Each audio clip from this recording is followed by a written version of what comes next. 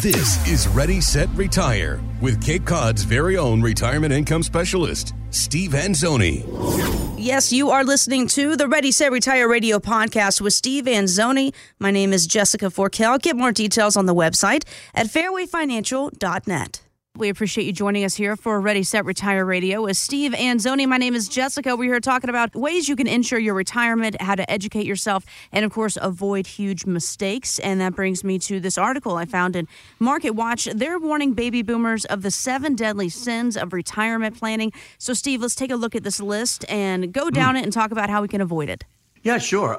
There's 7 of them. The first one's not saving enough. You know, look, it is what it is. In this world today, the best thing we can do is to try to save as much as we can during our working years.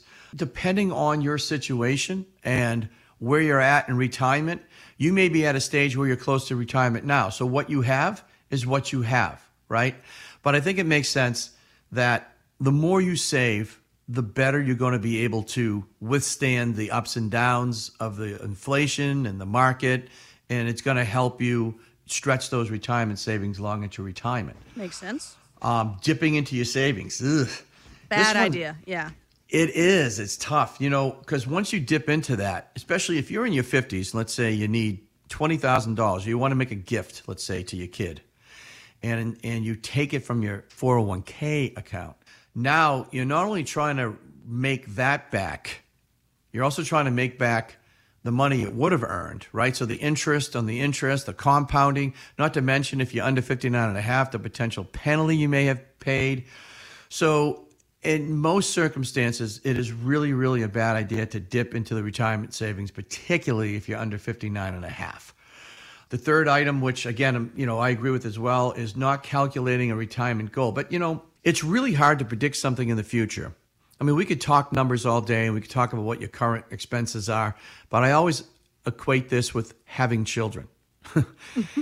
We can plan to have children all we want, but in the end, it's almost impossible to get an exact science of what's life going to be when you add a child to your life. Now, with regards to retirement, there are so many other factors that can come into play that we want to have a base plan. We want to know what our basic expenses are, of course, right? And we want to try to control as much of that as we can. Should we pay off the mortgage before retire is one of them. Should we get rid of bad credit card debt, right? Things like that. Mm-hmm. That's very important to try to do. The real key is that we want to lower our expenses, right? It's not so much the income coming in, it's the expenses. You can have $10,000 a month of income coming in, but if you have $11,000 of expenses, you're still in trouble. Or you could have $4,000 of income coming in and $3,000 of expenses, and you're doing okay. Right? It's not, people get confused. Having more is good, don't get me wrong, but the real key is less debt. So that's what I talk about when we get together. Here's a couple of big ones coming up. Underestimating healthcare costs and long-term care costs. That is a huge thing people mess up on. It's really huge. I mean, I've seen numbers from different sources out there saying you need to have at least $200,000 to $250,000 for anticipated health care costs and expenses, including deductibles, coinsurances, so on and so forth.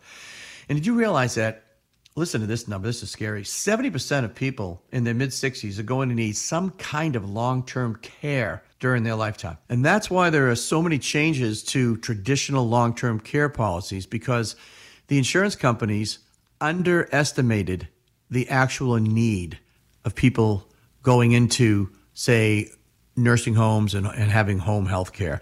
That should tell you something right there. You need a plan for it. Mishandling your retirement date.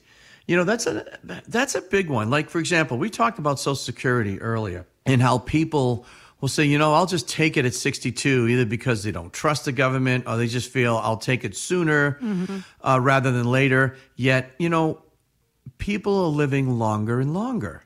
Right? And that puts another added strain on your savings to last longer and longer, right? So that you don't run out of money, which is the number one fear.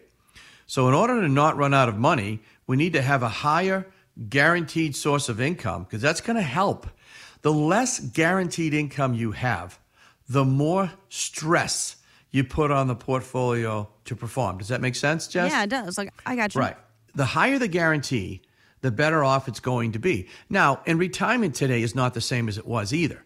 Retirement could be going from full-time to part-time, or going, from full-time to part-time in a completely different industry, or taking a hobby, okay, and making it your business, right? There's all different terminologies of what retirement is today.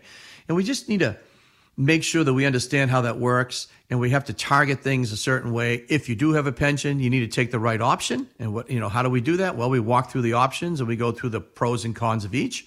We need to take the right Social Security benefit, right? And we need to have a plan that's extremely flexible in case you decide to change. I mean, I had a couple in here the other day, and they're like, okay, we're going to retire in 4 years. Perfect.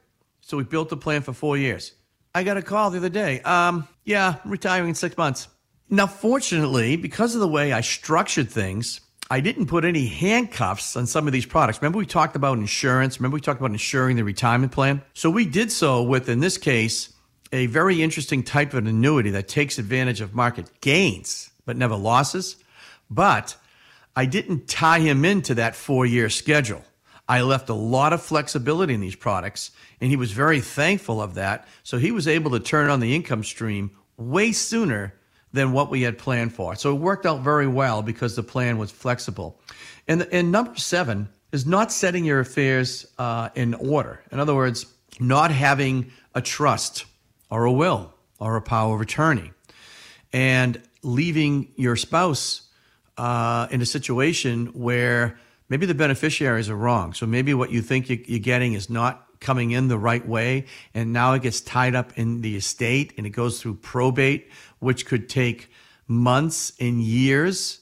And think of the effect that will have on the family if they don't have access to the cash, right? So all these little pieces come into play. And what we do in our office specifically is to address these concerns and issues. I'm not saying we're going to solve every single problem, because we're not.